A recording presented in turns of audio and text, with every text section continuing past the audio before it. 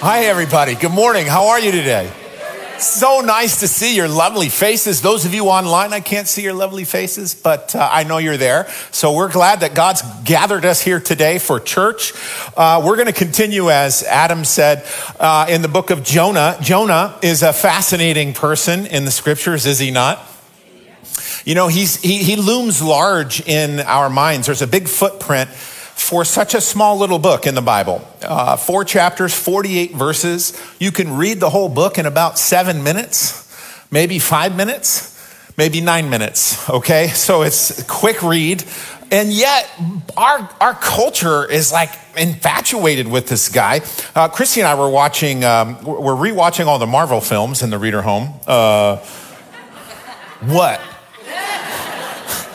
And in the first Avengers movie, Tony Stark makes a reference to Jonah right before he kills one of those big whale things. Remember?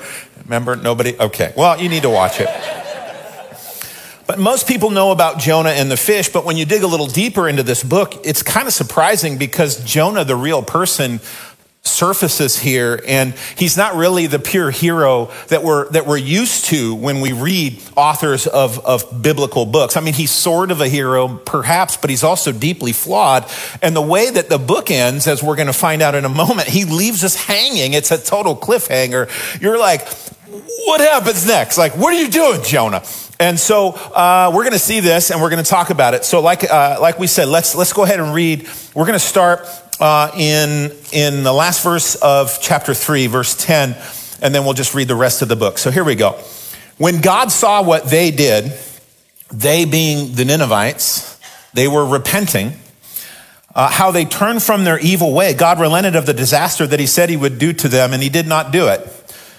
But it displeased Jonah exceedingly, and he was angry.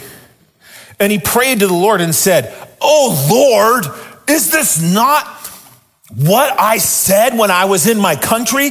This is why I made haste to flee to Spain, to Tarshish. For I knew that you're a gracious God and merciful, slow to anger and abounding in steadfast love and relenting from disaster. Therefore now, O Lord, please take my life from me, for it is better for me to die than to live."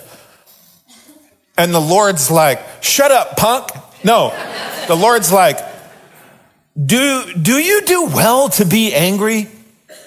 Jonah went out of the city and sat to the east of the city, and he made a booth for himself there. He sat under it in the shade till he should see what would become of the city. Now the Lord God appointed a plant and made it come up over Jonah, that it might be a shade over his head to save him from his discomfort. So Jonah was exceedingly glad because of the plant. But when dawn came up the next day, God appointed a worm that attacked the plant so that it withered. And when the sun rose, God appointed a scorching east wind, and the sun beat down on the head of Jonah so that he was faint. And he asked that he might die and said, "It is better for me to die than to live." But God said to Jonah, "Do you do well to be angry for the plant?" And he said, "Yes, I do well to be angry enough to die."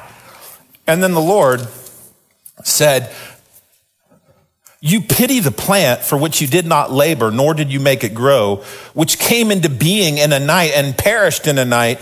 And should I not pity Nineveh, the great city in which there are more than 120,000 persons who do not know their right hand from their left, and also much cattle?" The end. What just happened? Okay, what's going on here? I mean, I think we read something that's very clear, but here's what's very clear. Remember, if you're with us, the chapter 2 Jonah, the Jonah that says a psalm in the belly of the whale and is worshiping and repenting, he's not the same Jonah as chapter 4, who's arguing with the Lord over a big revival that's happening a stone's throw from where he's sitting. And so we see in this final section here that Jonah takes some significant steps backwards spiritually. Hence, we're going to talk about this term regression. Jonah falls back really hard. So on your outline, there's a journey that Jonah goes through. And I want to talk about this just in review. So in chapter 1, Jonah's journey, he is in this journey of rebellion. And you can fill this in on your notes. Remember this, God says to go to Nineveh, and Jonah says, no way. And so he's just flat out just saying no to God. He's running away from God's call. He's running away from God's mission, God's plan for his life. And he's in full tilt rebellion. He's just totally like going the opposite direction. But then God gets his attention, sends the fish, swallows him whole, takes him to the bottom of the ocean. He's got seaweed wrapped around. Remember, he's in this belly for 3 days. And you know what he's eating? He's eating sushi, right? Right? That's what he's eating. No, boy. And so he comes to this place of repentance in this low spot. And so he does cry out to God. He says, I'm sorry. And so that's chapter 2, that's the operative word. Then in 3, he does obey. It's about obedience. It's about following God's will. And so he does go. He travels to Nineveh, 500 miles, and he preaches, and he dispatches the word of God, and he obeys God, and things seem to be going better. But then here, as we just read, he takes steps backwards, and so the operative word is regression. We've said this a lot, that the spiritual life is very rarely this like straight upward line from the time that you come to know the Lord till he takes you to heaven of spiritual progress. Many times, for most of us, there's forward progress, and then there's what? There's backwards regression, or there's spiritual stagnation. You can call it plateauing. You can call it like spiritual stuckness. This is a thing.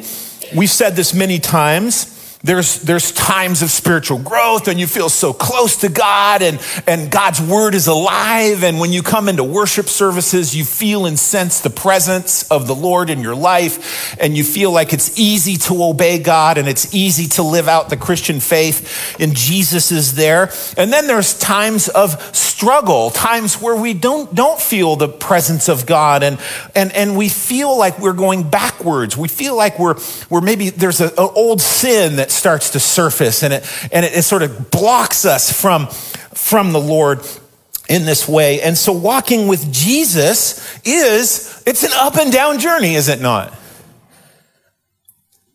I've never seen a person who went from salvation to heaven and it's always just progressed. I've never seen it personally happen.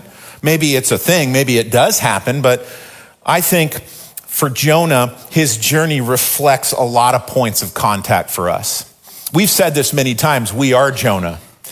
Reading Jonah is like looking in a mirror, just change the details. And so we have this passage that shows us this phase of spiritual regression. And I want to spend a little time today talking about why Jonah spiritually regressed. Why did he go backwards? If this is a thing that happens, it's not, I think, enough to just say it happens. I think we got to look into the reasons why, because we're going to see if this is applicable to us, right? And so this is the study today. And we're going to bounce off this a little bit. So let's ask these questions of the text this morning in Jonah 4. Why do I go backwards in my faith? Why does that happen? Or how come I get spiritually stuck or stagnated? Why does that happen? What are the factors here? Maybe this is happening in your life right now. Maybe this is something you've just come out of. So either way, we've dealt with this, or we're dealing with this. So let's learn at least a couple of the reasons why it happens. First of all, on your notes, reasons for spiritual regression. Jonah's outward behavior conformed to God's will, but his inward heart was hardened towards the Lord. Look at this passage on the screen. I've kind of summarized things. It's from Jonah 3 all the way to 4:1. Jonah arose, went to Nineveh, as we said, according to the word of the Lord. And he called out, he preached, he proclaimed the message. The people of Nineveh believed God, but it displeased Jonah exceedingly, and he was angry. So what we're seeing here in chapter 3 and chapter 4 is Jonah did obey, but it was an outward obedience. He did the thing. He went to Nineveh. He technically fulfilled what God had called him to do. He preached, albeit as minimally as possible. Probably the worst sermon in the Bible. Only 5 words. He literally he said as few words as possible. But then in chapter 4, his true motivations begin to surface. Look at the descriptors that show what was happening in Jonah's heart. The Hebrew says, exceedingly displeased. Jonah saw the revival. He was exceedingly displeased about this. In the Hebrew, you could render this in English, it was exceedingly evil to Jonah. That's actually the literal translation in the Hebrew. So check this out, guys. He saw God's revival being poured out on this pagan city, and he looked at it and he called that evil. He said, this is bad, this is evil. What God was doing, Jonah did not want to happen so much that he labeled that as being evil itself. The Assyrians repenting, turning from their sin, this was an evil thing. I just think this is a yikes moment. This is like not good. Jonah's attitude was so rotten that he could not see God pouring his grace out on someone else. Jonah wanted justice so bad for other people, but not for himself. He only wanted mercy for himself. And this is what happens when our hearts are spiritually hardened.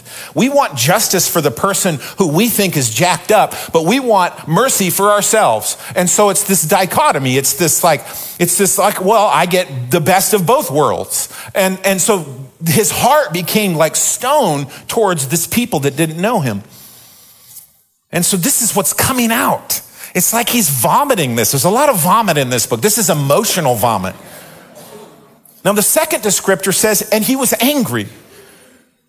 This is the Hebrew word. The Hebrew word is he's burning up with anger. So he's exceedingly displeased and he's burning up with passionate anger over this revival. In his heart of hearts, guys, he hated these people. He hated them so much. He was so biased against them because of what they had done and because of their reputation. It was well earned. Remember, these were the most violent people of the day. And in terms of violence and terror and disgusting behavior, Assyrians amongst all the peoples of the world and world history, they're like top 5 or bottom 5 or bottom 10. So these folks were nasty, nasty folks. And so he hated them, and he hated that they were getting a chance at God's grace. It's evil what you're doing, God, and I'm so angry about it. He was that opposed to what the Lord was doing. So the obedient prophet of chapter 3, we learned that obedience wasn't genuine. It was purely outward. It was totally external. It was technical obedience. There was no authenticity. It was essentially, okay, fine, God. This is what you want me to do? Fine, I'll go. I'll just go to Nineveh. And he doesn't say this, but I bet he stomped all the way there. Kicking rocks, rotten attitude. I don't know, parents, have you ever had this happen with your kids? Where you ask your kids to help out, hey, would you empty that dishwasher? Fine. Hey, I'm just asking you to help out around the house, just contribute. Whatever, Dad, fine. Whatever, fine. And then they stomp and you're just like, I'm going to murder you now. It's just like one of those things. That's like literally what's happening here. Jonah responded out of compulsion, not compassion. So the Bible is calling this out. The Bible is letting us see this very clearly. And it's not a good model. This is a negative model. The Bible's like, this attitude isn't good. Don't be a Jonah. Don't be that guy. Don't be that gal who stands in the way of what God is wanting to do to pour out his mercy on another person, another people group, people that you don't like. Here's the teaching. External behavioral modification is not God's big plan for humanity, for you and for me. God is not interested in your technical obedience to him if your heart is hardened to him at the same time. God didn't send his only son, Jesus Christ, to die on a cross and to be buried in a grave and then rise again by the resurrection power of the Father for all of us to stop watching The Bachelor and swear a little less. You should stop watching The Bachelor. That's a terrible show. But that's a small vision, isn't it? Some people reduce down Christianity to a list of do's and don'ts. Well, those are the people that don't get drunk. Those are the people that don't have sex. Those are the people that don't do this, don't do that. And it's basically a list of do's and don'ts, and that's Christianity in people's mind. But this is not God's plan for you and I. God is our Father, and what parent, what dad or mom is shooting for that as a huge goal in their lives? Well, we don't care if our kids love us. We don't care if they love each other or treat other people with kindness and integrity. We just want the Christmas card pick to turn out cute. That's not good parenting. Kardashians, are you listening? Are you listening out there? Someone send this to Chloe, okay? I think she needs to get a refresh on this. Who cares if you look good from the outside if your heart is rotten towards God? It's not a real faith. It's an external faith. God is a real God. In every sense of the word, he desires your faith to be real and to be authentic. And the way that happens is it's from the inside out. It's from the inside out. It's not from the outside in. You know what system is fully interested in just outside behavior? It's the system of religion. Religion is like a fake Christianity. Religion, that's its big thing. It's just outward behavior. Some of you have been raised in religious environments where all you were taught is just external behavioral modification, disciplines and things, and you were never taught the gospel. You were never taught to fall in love with Jesus. You were never taught the beauty of his sacrifice, and that when you come to faith, and your heart is transformed from the inside out. You're like you skipped your life. Your teaching skipped the biggest part of what we do here, and the reason is because religion loves to exchange genuine heart transformation for just behave properly. Would you? Religion cannot do heart change. Only the gospel can.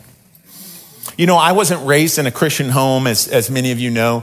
I've told you some of my stories, and so I was introduced to Christianity at a young age. Some of my friends would drag me to church, and I did not understand church at all. Church was a foreign place. I didn't even know what the scriptures were, the Bible, and one of the things that was a barrier of me actually coming to Christ was a lot of religious people. Do you know what I'm saying? Religious people can be a barrier. So Jonah was religious in the sense that it was all external and not internal, and he was a barrier between the Ninevites and the Lord God. And that's what happens in religious environments. This is why religious people are such a turnoff. This is why so many are not in church today, because what is portrayed as Christianity is just religion, and it's not the real thing. And this is why Jonah frustrates us so much as a Bible character, as a person, because he's slipping into hard-hearted religious stuff. The message of the scriptures is clear, not only here in Jonah 4, but throughout the Bible. God wants our hearts. Give your heart to Jesus Christ. Give your heart to him. Give your heart to him. Don't give your external behavior to him. He doesn't want that. He wants your heart first. He wants your genuine, authentic self to be put at the feet of the cross, the foot of the cross. His big plan for you and for me is the same. It's to be inwardly transformed from the inside out by the power of Christ's love and grace. Here's a passage. There's so many passages that talk about this. Here's just one. It's found in the New Testament. It's from the Apostle Paul. It's in the book of Philippians. He says this to his friends in this church that he helped start. He says, I'm sure of this, Philippian Christians, that he who began a good work in you will bring it to completion at the day of Christ. In you.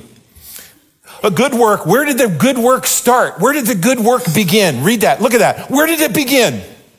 In you. Not outside of you, but in you. Not outside, but inside. You see, guys, when our hearts are changed, obedience will flow out of that willingly, freely, lovingly, joyously, imperfectly, if I'm going to add another adverb here. But it's not forced obedience. It's not shame-based obedience. It's not it's not guilt-based obedience. It's grace-based obedience, grace-powered obedience. And it's coming from an authentic place. God wants to win us over from within and then empower us by his Spirit to live like Jesus freely, eagerly from the heart. Jonah didn't get this right here. You know, the Apostle Paul, if we do a little more study, he talks about in many of his New Testament letters about this eagerness to serve Jesus. He's eager to serve. He's excited to serve God. He was eager to preach the gospel in the book of Romans 1:15. He was eager to remember the poor in the book of Galatians 2:10. He was eager to spend time with other believers, his fellow brothers and sisters in 1 Thessalonians 2:17. He was eager to honor Jesus in Philippians 1:20. He was internally animated, internally driven by a transformed heart, by Christ's Spirit inside him to want to follow Jesus, to want to obey, and wanting to fulfill his calling, not in a technical sense, but as a worship song back to Jesus for what he's done, as a worship song back to the Lord in thanks and in gratitude. Oh God, you have done so much for me. You have sacrificed so much for me. The least I could do is not to try to repay you in any way, but the least I could do is live my whole heart for you and your will for my life. This is the heart that we see in the scriptures. And when we regress spiritually, we lose sight of this dynamic. So here's the thing. If you're in a spiritual regression season right now, this could be the reason. We spiritually stagnate when we make following Jesus all about the external do's and don'ts, all about looking good spiritually, instead of having a soft heart towards the Lord and his will, his perfect love for us. Are you stuck spiritually? You don't have to raise your hand, but are you stuck spiritually? I want you to pray this week and think about these things on a deeper level this week as you go home and wrestle with this. Read Jonah 4 again. This could be a reason why you have plateaued, why you're stuck, is that the externals have become more important than the internals. Have you become religious? Okay. The next factor. I had like 6 of these, but I'm only going to give you 2. So you're welcome. But this one is a tough one. The main focus, the next factor, was on Jonah's personal comfort rather than on what really mattered. Did you see this? After the revival starts, it says that Jonah leaves the city of Nineveh and goes to a place just outside of the city, and it says to see what would happen. Now, what is Jonah doing here? The commentators tell us from the context, and I think they're right, that Jonah wasn't going to like a hillside to overlook the city to worship and thank God for him pouring out revival. That wouldn't happen based on what he's saying here.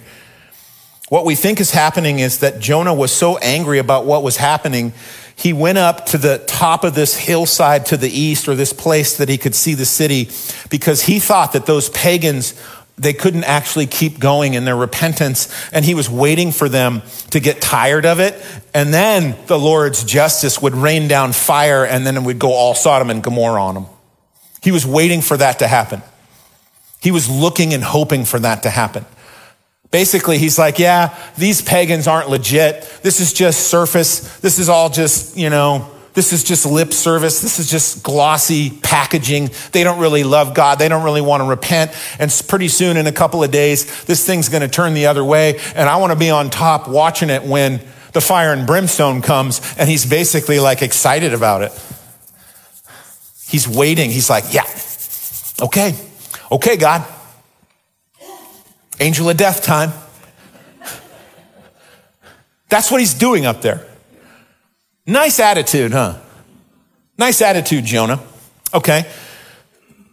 Look at verse 6 again. Now when the Lord appointed, so he's up on this hill. Well, let me read the verse. Now when the Lord appointed a plant and made it come up over Jonah, that it might be a shade over his head, to save him from his discomfort. And so Jonah was exceedingly glad because of the plant. Now he's on the hillside and he's waiting a while, and it got hot. because this is northern Iraq, all right? And we don't know if this is summertime, but in the summertime, it's pretty hot there. Like 120 Fahrenheit on average, like every day. And he was up there, and it was uncomfortable, and there was hot winds, and so the Lord does this little mini miracle. It's very odd.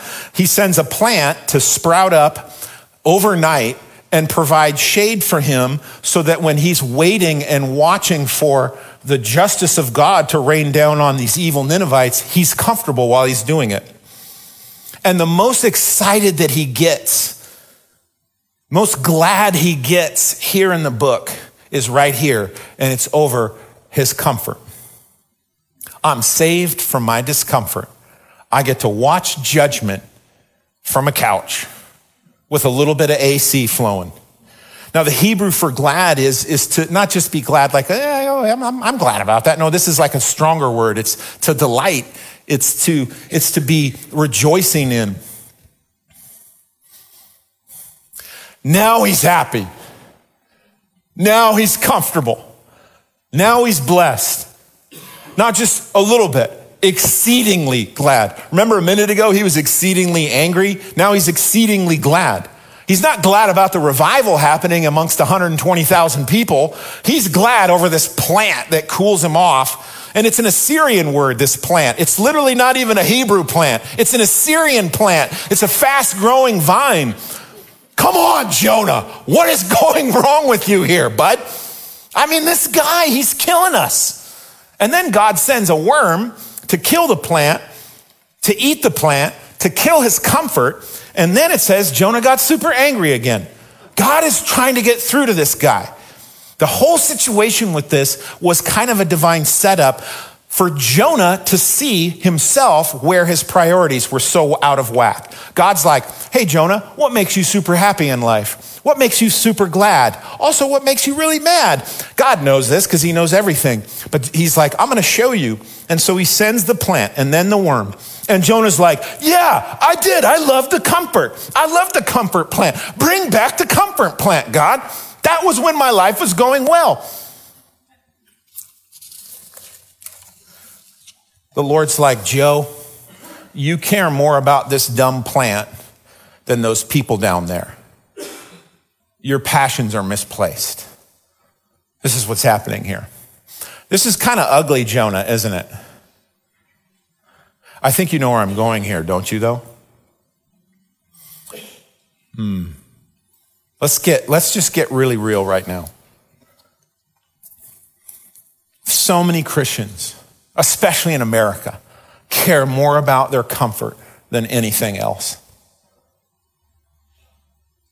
They care about increasing their comfort, protecting what comfort they have, passionately pursuing new forms of spiritual comfort, and they do whatever they can to avoid discomfort. So you know how you kill spiritual growth in your life, friends? Is make protecting our comfort our top priority. This is how you kill spiritual growth. I've had more conversations with Christians, unfortunately, in my ministry time, adults, that basically went like this.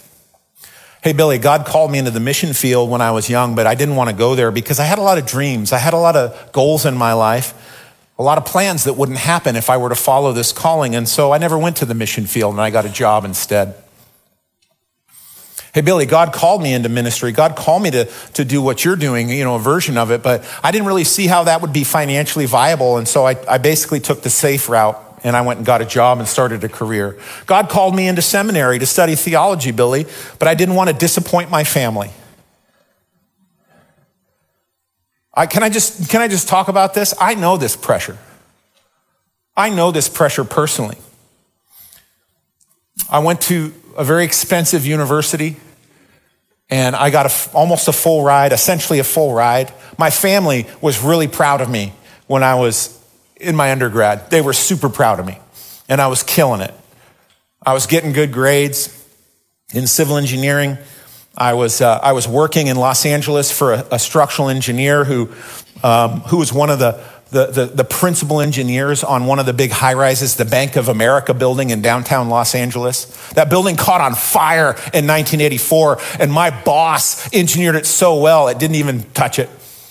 And I was working for him, and he was training me on how to become a structural engineer. And it's a 6-year journey after you graduate, at least in California. And you got to get past all these tests and do all these things. And then you get your SE license and you can stamp plans. And, now you're on the hook legally, yeah? But it's this process. And I was on the way, and my family was cheering me on, and they were like, we're so proud of you. And then my senior year, I had to have this really uncomfortable conversation with my entire family to tell them that I was not going into civil engineering. Rather, I was going to quit my job. I was going to get my degree, but quit my job, and I was going to do college missions work. And I was going to raise support. And my family went literally like tilt. My poor Swiss family. I do feel bad for them. They're like, you're an idiot. I had conversations when my family was at the dinner table, Billy, you are such an idiot. What are you doing? You're throwing your life away. Do you think that was uncomfortable for me? Slightly. My mom's husband at the time, can I just talk real for a minute? He was my stepdad. Now he's my ex-stepdad. I don't know. I'll make you a chart sometime. Our family is so goofy. We've had 14 marriages between our parents, Christy and I. And so they're step-brothers, sisters, ex-step-brothers. Anybody have ex-step-brothers and sisters? Isn't that weird? You're just like, well, my ex-step-sister. You're like, what? That's our family. Pretty fractured. So my stepdad at the time, he was a deconverted evangelical. Okay, you've heard this term, deconverted. He was raised in a great church like Redeemer's, and then he went to college and he just walked away from his faith. He was deconverted. He used to serve at Billy Graham crusade events, and then he just walked away from all that. Walked away from Jesus, walked away from drop-kicked his Bible. And then I come along, and I'm like a Jesus-loving, job-quitting fanatic for Christ. And so he sits me down.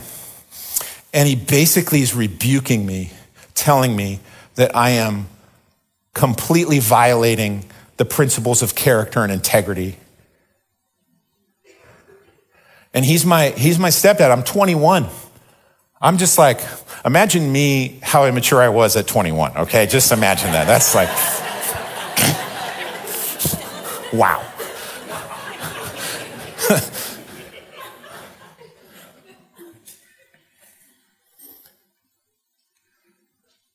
I didn't care about comfort. I didn't care about that. Now, I'm not the hero of this story. I'm just one example of many who've given up way more than I ever gave up to follow the call of God on their life.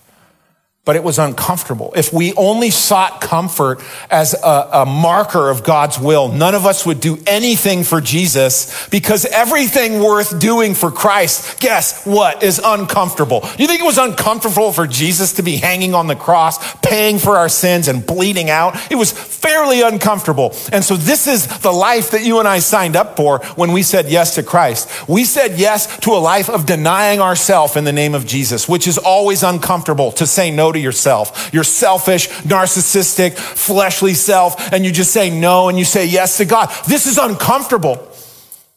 God called me to serve in my community. I heard this one. Billy, God's called me to serve in my community. I even heard a sermon on it. It's biblical. It's God's will.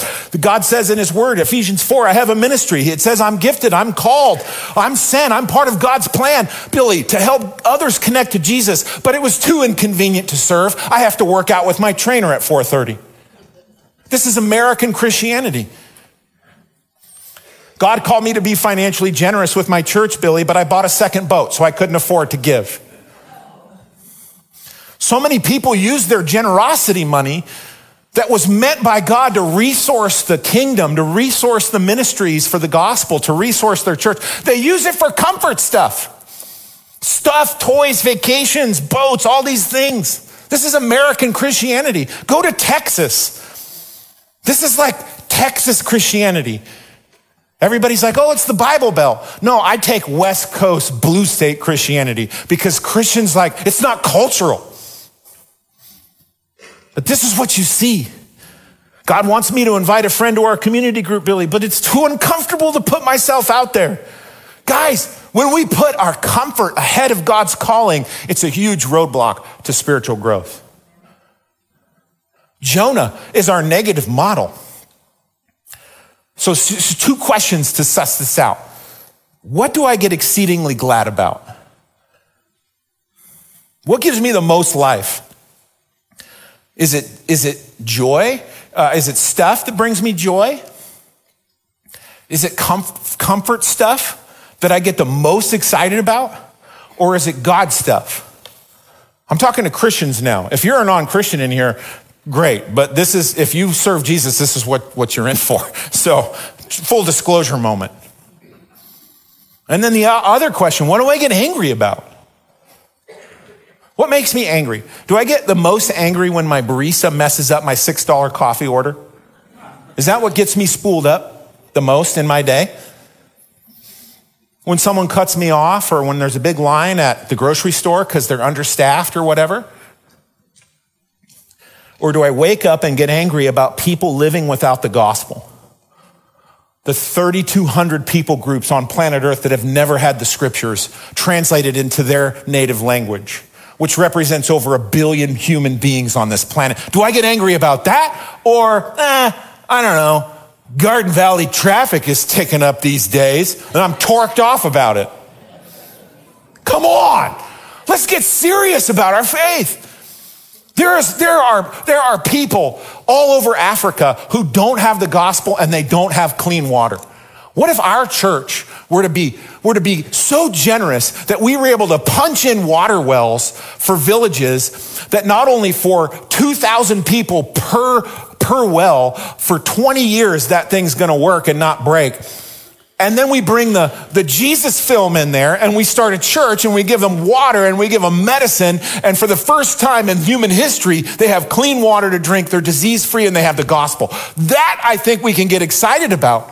What if what gets you the most excited and the most angry is something missional that's very uncomfortable? All these things wrapped into one. In my last church, we went down to Tijuana and we built houses for families that were living in the dirt. And you could literally see San Diego from the tops of the hillsides. And we would just we would go in and the ministry would help us identify families, and that both mom and dad had jobs. This is not like, I don't want to say too much. This is real poverty.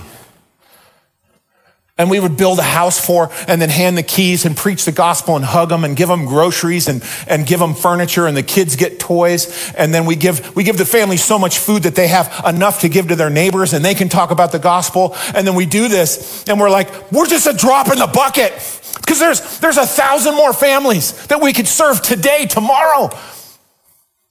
God, help me, help us get outside of ourselves, outside of our comfort zones. Help us to not go to Disneyland one time and keep driving down the 5 and bump into the border and keep going into a neighborhood and a colonia of people that need Jesus and they need just a fraction of what we have. Does that make you excited? Does that get you angry? Does that make you uncomfortable? If yes, you could be now finally getting the point of Jonah. So it ends. What happened to Jonah? What did he do? It's just a total cliff. This is not an American way to storytell.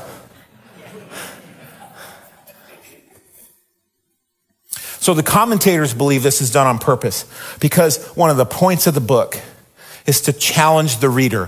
What will you do? You are Jonah. You are Jonah chapter 5.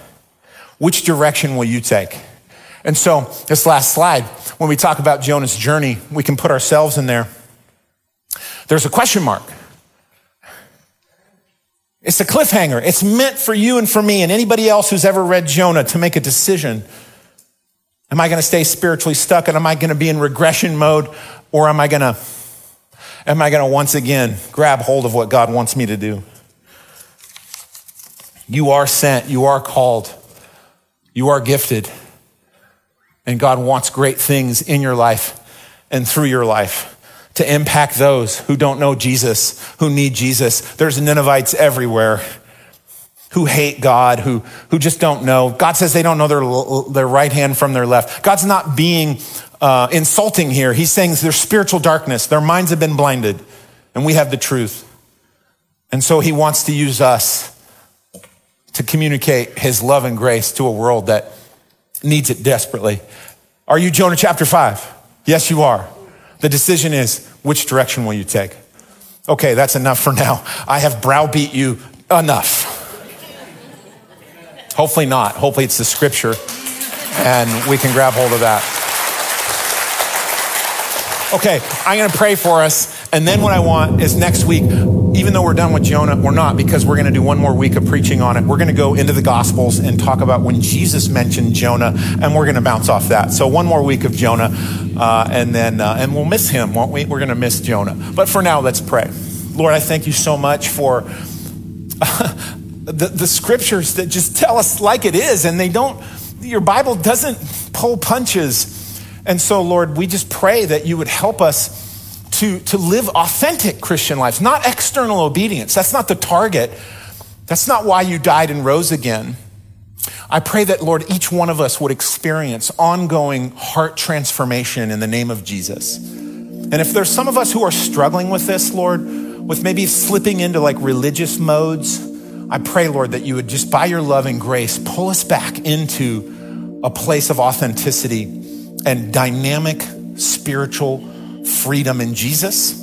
Also, Lord, many of us, because we live in a culture whose God is comfort, we slip into this. I'm praying, Lord, that you would help us, Lord, to come against the spirit of the age, which is comfort at all costs, and be uncomfortable for you, Jesus. Lord, however that looks. Lord, what a tough message, but also a message that's grace-driven. None of this happens by our own strength. It happens by the power of Christ.